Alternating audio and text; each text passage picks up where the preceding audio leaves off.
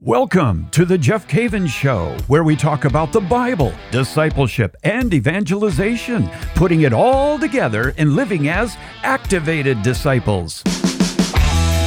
This is show 294, 4 Must-Reads of St. John Paul II. And a good day to you. Thanks for joining me again, and thank you for all of the feedback I have been getting lately on the shows.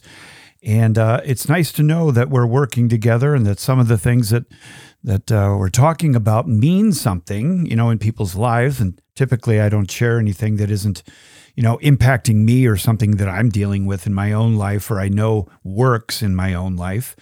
And it's just good to have you as a friend and to work with you and to know that we can come here every week and share the good things of the Lord.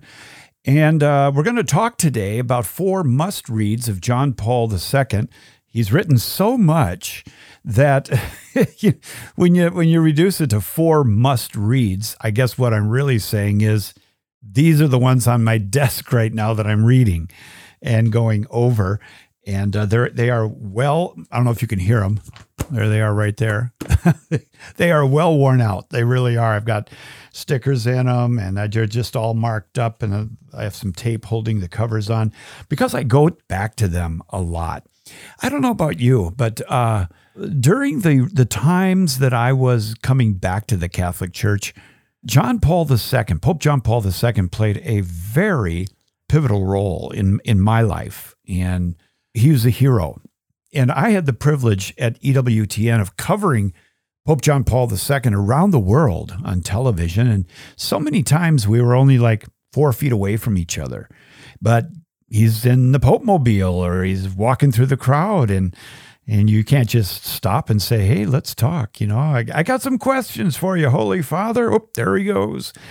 But when you pick up this man's readings, this saint's readings, it's kind of like grabbing him at World Youth Day and saying, can I spend an hour with you? I want to know about sin. He says, okay, let's talk. Let's talk. You know what he would tell you? He'd tell you everything he wrote in his post-synodal apostolic exhortation, reconciliation, and penance. That's what he'd give you. And so I'm going to give you 4 of the books that are the writings that he has given us as a gift. And I think that they're timely, to be honest with you, because I'm studying these things. And as I was mentioning a moment ago, when he died, something happened inside of me. It was a mourning, a real mourning. And I remember my wife and I we were sitting downstairs in the family room, and they still were doing stories on Pope John Paul II. I think it was 2 weeks afterwards. And we were watching it, and I looked over at her, and tears just started running down my face. And I said, man, I miss him. Man, I miss him. And I think for the times that we're going through right now, Pope John Paul II had a message, and has a message that still reverberates in my heart.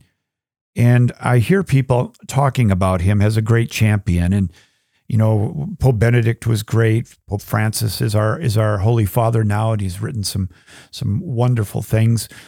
But Pope John Paul II holds a special place in my heart because that's, me coming back to the church. And I read everything that he wrote. I mean, everything. And I went to Poland. I've been in his home. I sat on the hillside where he went for recreation, and I was there in Krakow, and I saw his garments with blood stain on them from the time he was shot on May 13th of that year.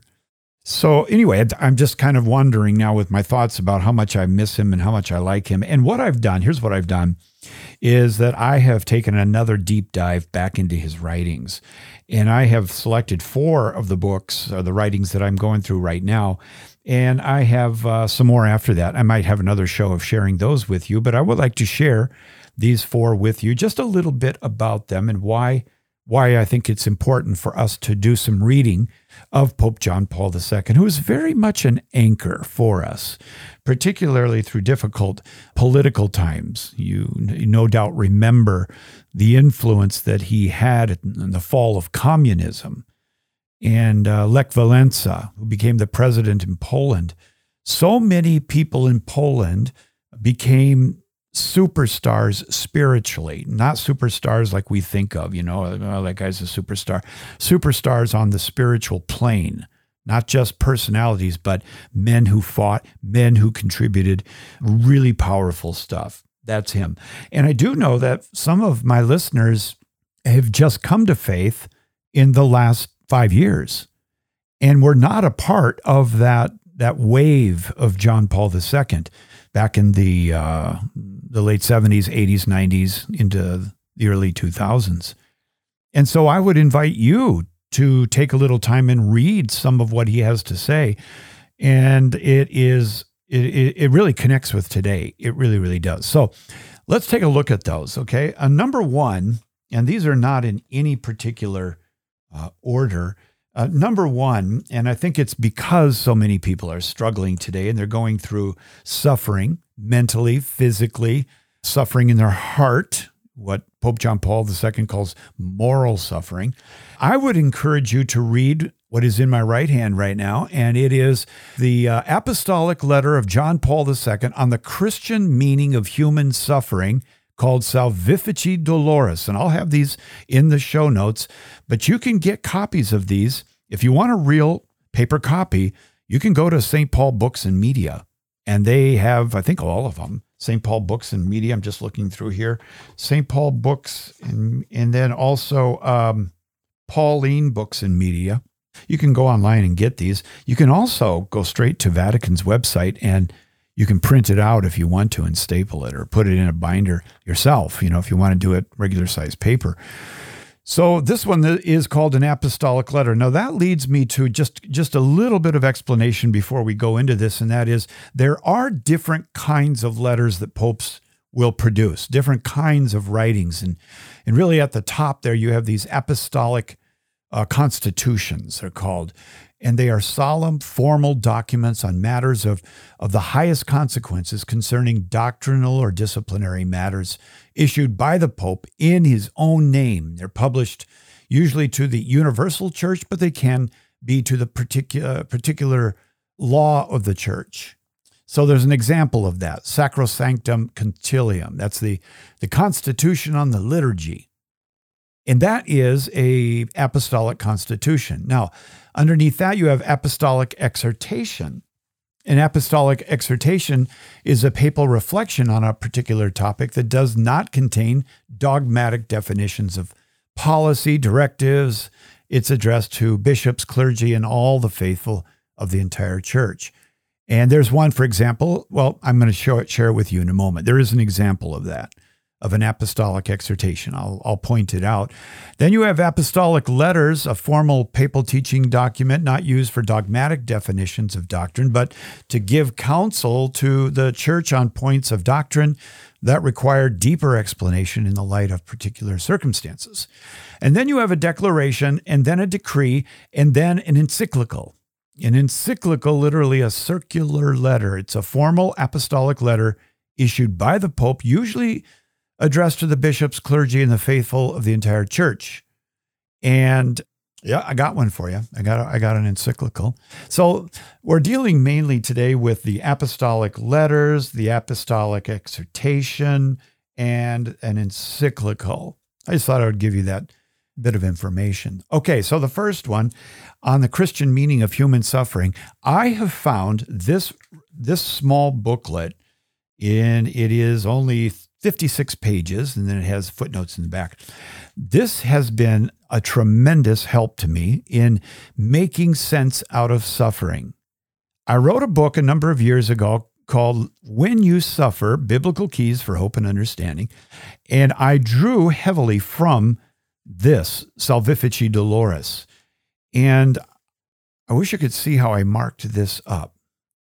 I have marked up my copy so much so that I could probably just stand up and teach from it.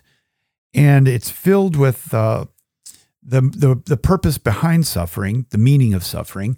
And he does such a great job of going into why we suffer. Why would the church suffer? What is the reasoning there? And getting to the point real quickly, the reasoning is that you have an opportunity. Jesus shares his suffering with you so that you have an opportunity to taste and see what the love of God is, the cross. And so it's a great thing to be able to offer up your suffering in union with Christ. And this book does a tremendous job of that. Book, I say booklet. It's an apostolic letter. And you might remember what I was telling you there, that and you have the apostolic constitution, then apostolic exhortation, and then the apostolic letter, the formal teaching document, not used for dogmatic definitions or doctrine, but to give counsel to you on the Christian meaning of suffering. Number one, right there. That's the first one that I would recommend to you. Number two is a post-synodal, that means after the Synod, apostolic exhortation of John Paul II. And it is called Reconciliation and Penance. This is so good. Reconciliation and Penance. This is a wonderful writing. There I go. I'm opening it up, and an old USA Today paper clip fell out. 50 cents for that paper back then. I got all kinds of stuff for bookmarks in here.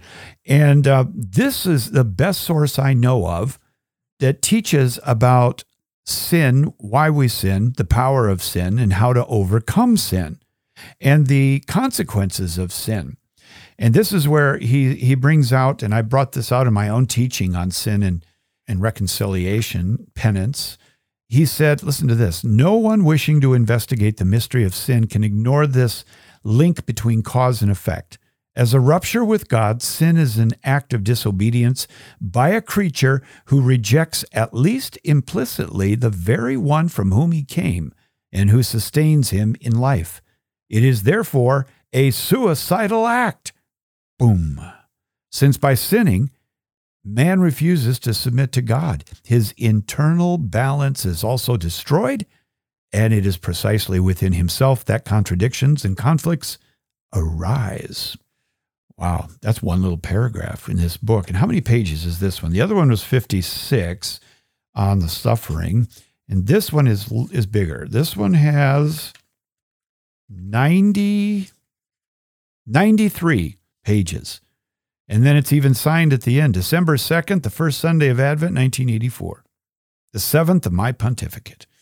So this book, it really opened up for me the inner workings, the DNA of sin, how it actually operates, what its goal is, and how it affects my life. And that if I give way to sin, how it affects my family and everybody. You know, it has like a ripple effect. He talks about this, and he says that there is really no such thing as private sin, or that is, it's just you. It affects everybody. And this is written in clear, plain English, easy to understand. If you are struggling with sin in your life and you want to really understand it, and you still have a sense of sin and you haven't lost the sense of sin, which he talks about in here, how that is the worst thing really, is to lose the sense of sin. Yeah, he's quoting Pope Pius XII, one day declared in words that have almost become proverbial, that the sin of the century, this is Pius XII he's quoting, the sin of the century is the loss of the sense of sin. Then he goes into why this has happened in our time. So anyway, that one is tremendous. The first one is Salvifici Doloris on the Christian meaning of human suffering. This one, Reconciliation and Penance, is phenomenal. Those two. All right. So what I'm going to do is take a break, and when we come back, I'll give you the other two. And this is what I'm talking about this week. 4 must-reads of John Paul, the great saint. We'll be back in just a moment. You're listening to The Jeff Cavins Show. Hi, my name is Father Mike Schmitz. I want to let you know about a new book that is being released by Ascension. It is called The Pocket Guide to the Sacrament of Reconciliation, and it is co-authored by Father Josh Johnson and myself. It is coming out. It's going to be available everywhere you get your books, and I cannot wait for you to be able to read it and let your experience of reconciliation be transformed by God with a little help from this book.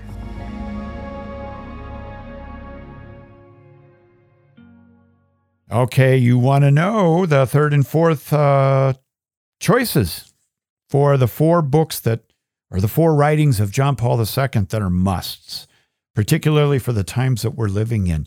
Think about that for a moment. Before the break, I shared with you reconciliation and penance. There's warfare. I spoke about that 2 weeks ago. 3 weeks ago. There's warfare going on right now in the world. And you do not want to go into that war with a heavy heart or a encumbered heart, encumbered by sin. So reconciliation and penance is going to make you a lean, mean machine, and you're going to be able to fight better in the spiritual battles of your life. And oh, doesn't it feel good? Doesn't it resonate in your heart when you go to confession? He brings it all out in that book, and then Salvifici Doloris, we spoke about that. So the other two. The third one is an apostolic exhortation of John Paul II. It's called Familiaris Consortio. It's the role of the Christian family in the modern world. The role of the Christian family in the modern world. Familiaris Consortio. You'll become a Latin expert if you get these. This one's in English again. You can buy it from Pauline Books and Media, St. Paul Books and Media. Or you can go to Vatican and download them for yourself. Put them in a 3-ring binder, write in them, mark in them. Start collecting them. Some people collect baseball cards. I collect papal letters. And boy, do I write in them. And I go through them. This one is a must right now with what's going on in the world. Listen, your family's under attack. Your children are under attack. And people are, well, I think it's from the enemy. When we start talking about self-identity and people jumping in between you and your children and saying they have a right to form your child like hell, they do. No, that's your responsibility.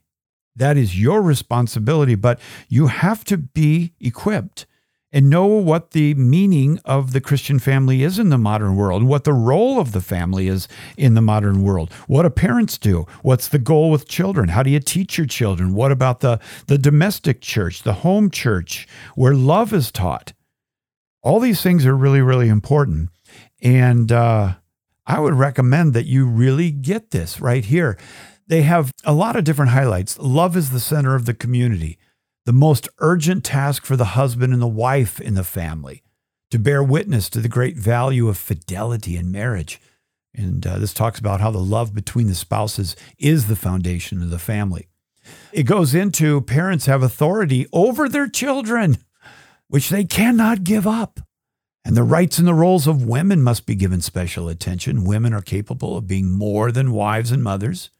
Yet the roles of wife and mothers should never be dishonored, which it is, by the way, in our culture. Husbands, you're called to have a profound respect for your wife, equal dignity. You're called to be involved in your family, teach your children. Absence of the father is a detriment to the family, and on and on. It goes on and on. That one is fantastic. And this one is another. This one's the longest one of the 4 that I picked out. It's 132 pages. It's divided up into different parts. It has part 1, bright spots and shadows for the family today.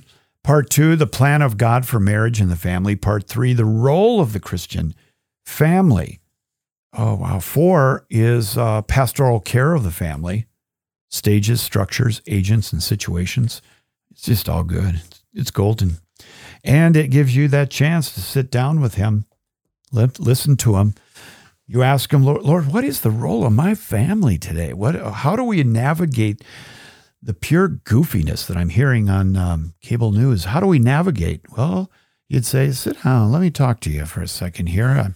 He would look you square in the eyes and you'd start off and say, well, the church at the service of the family. You'd say the family in the modern world, as much as, and perhaps more than any other institution, has been beset by many profound and rapid changes that have affected society and culture. Many families are living this situation in fidelity to those values that constitute the foundation of the institution of the family. And he'd go on and he'd start to just go through this. He'd talk about the precious value of marriage and the family, and the need to understand the situation today. So he may say to you, since God's plan for marriage and the family touches men and women in the concreteness of their daily existence in specific social and cultural situations, the church ought to apply herself to understanding the situations within which marriage and the family are lived today in order to fulfill her task of serving. So it's just good. No, that's number 3. Number 4. Oh, you're going to like this. This is related to the family, and this one's an encyclical. This is the Mother of the Redeemer. It's the Mother of the Redeemer. It's an encyclical letter of John Paul II, Redemptoris Mater, Latin. This one is, how many pages? This one isn't as long. It's 74 pages. And a lot of people are unsure. They don't have clarity yet as to what the role of Mary is in the church and in their own life. And he does a stellar first-class job of laying out the role of Mary, the Virgin Mary, in the church and as your mother, given to you at Calvary. And what goes into that? He talks about how she's the Queen of Heaven and the Geberah, the Queen Mother. And the role of the Queen Mother in the Old Testament was crucial because the Queen Mother was the one who was an intercessor and an advocate for you and me, and what that entails and how you get in on the action there. He goes into her fiat and becoming the Theotokos, the Mother of God. And he talks, like on page 25, he talks about her role at the foot of the cross that she shares through faith. I love the way he puts it. He says, at the foot of the cross, Mary shares through faith in the shocking mystery of this self-emptying. This is perhaps the deepest kenosis of faith in human history. Through faith, the mother shares in the death of her son, in his redeeming death, but in contrast with the faith of the disciples who fled, hers was far more enlightened. And you'll find out all about that. And he goes into the fact that, back in the beginning of the Bible in Genesis, we have the first Eve, and she tied a knot in everything. And he quotes St. Irenaeus, and he was quoted in the Constitution Lumen Gentium, and his great quote was, "The knot of Eve's disobedience was untied by the Virgin Mary, loosened by her faith." So he goes into that, and then page 27, "Behold your mother." Oh, this one's really marked up. Must be some juicy stuff here. Yep, there is. He talks about how Jesus changes the focus of her motherhood from physical to spiritual based on her obedience to the word of God. Oh, so much. Maternal mediation. Oh, so good. I remember using some of this. I take a pilgrimage to the Holy Land every January. I'm going to go in June with Father Mike Schmitz, 2023 and 2024. We're going to do it both years in June. And in Bethlehem, I stand there in Bethlehem and I teach for about an hour on Mary. And I draw from this document, the Mother of the Redeemer, Redemptoris Mater. Again, you can get it at Pauline, St. Paul Books and Media. But I drew heavily from this document. It was just so chock-filled with wonder and amazement and truth. And that's why it is well worn. Okay, so those are the 4. They are must-reads, at least for me right now. And maybe one of them, or 2 or 3, or all 4 of them are going to resonate in your heart. The first one was on Salvifici Dolores, on the Christian meaning of human suffering. The second one was Reconciliation and Penance, dealing with sin and how to overcome. Then the third was Familiaris Consortio, the role of the Christian family in the modern world. The fourth is an encyclical letter, Mother of the Redeemer, Redemptoris Mater. And that one is all about your mother, the Blessed Virgin Mary. Get to know her. Maybe she hasn't heard from you in decades. She needs to. She's got a lot to offer. So those are the 4. And I'd love to hear from you. And please go online, like the show, give me some thoughts of yours and how has it helped you, and share it with other people. Take a moment today and share the show with 5 people that need to hear the things that you keep coming back for, and I keep coming back here too, because I find them so interesting and foundational for growing in the faith. And if I didn't have you, I wouldn't be doing this, frankly. But it's because of you that I'm here. So Let's get some more people involved, and let's get the word out. Let's give the invitation for others to join the club here and get in on the good things that the Lord is showing us. Let me pray for you in the name of the Father and the Son and the Holy Spirit. Lord, we thank you for John Paul II. We thank you for Benedict, and thank you for Francis. And Lord, as we think back to St. John Paul II and his pontificate, we are amazed and blessed by how prolific he was and how deep and how practical his writings are. We need to hear from Papa. We need to hear from him again and marinate in his writings for a little bit. And so we thank you for Salvifici Dolores. We thank you for reconciliation and penance and Familiaris Consortio and Redemptoris Mater, the Mother of the Redeemer. We thank you for all four of these. And my prayer, Lord, is that every one of my friends with me here today, in a year from now, will have four worn out, written in, meditated upon, actuated upon writings. In the name of the Father, and the Son, and the Holy Spirit, amen. I love you, my friend. I really do. And I already look forward to talking to you next week.